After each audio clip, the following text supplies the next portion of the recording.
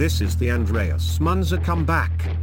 I'm Andreas Munzer, the arrogant British man, bringing to you an election special from the gates of hell. Yes, I am a robot. Unfortunately, robots cannot eat sausages, so hashtagging sausage sizzles doesn't apply to me. It's the fight to the death. Malcolm pull apart Turnbull versus Billy the Shorty Shorten. Like the average Aussie robot, my data analysis cannot really separate these muppets. Let me give you an unadulterated opinion, in classic Munzer style. Go Munzer. Andreas, go, go, go. The whole nation is run by big business. I like sneaky business. Except when it affects me. Liberal writes its laws for its friends. Labour's unions are now friendly with business. Politics, like in America, is designed to confuse the average citizen. Start your own nation, like the great Prince Leonard in Western Australia, who started the Principality of Hutt River. Or start your own corporation and enjoy the fruits of business tax deductions. With all the benefits of the law and tax office on your side.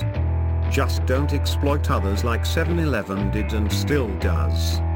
Prior to this election, I would have emphasized you could start a political party, known as a micro-party. Micro-parties. Even Andreas Munzer himself wanted to start one of those. But that was not to be. Ricky Muir, count yourself lucky. You only made it into the Senate because last election, Aussies had the easy choice of placing a number 1 on the Senate paper. Sneaky deals no more, as this time, we had to choose at least 6 choices on the ballot. Hopefully, the crackpots will not be popular enough.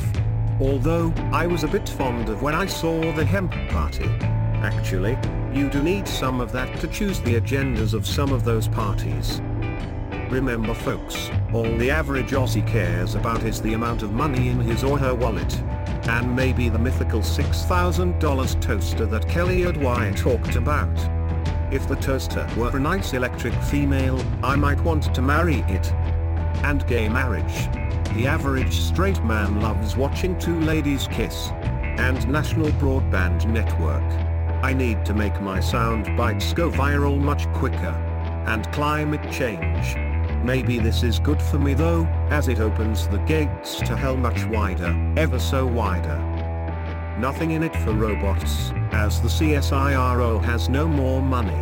I'm Andreas Munzer, hoping that time travel will be invented before the next election, so I can forward 1,000 years into the future, when the gates of hell shall open. Fuck you.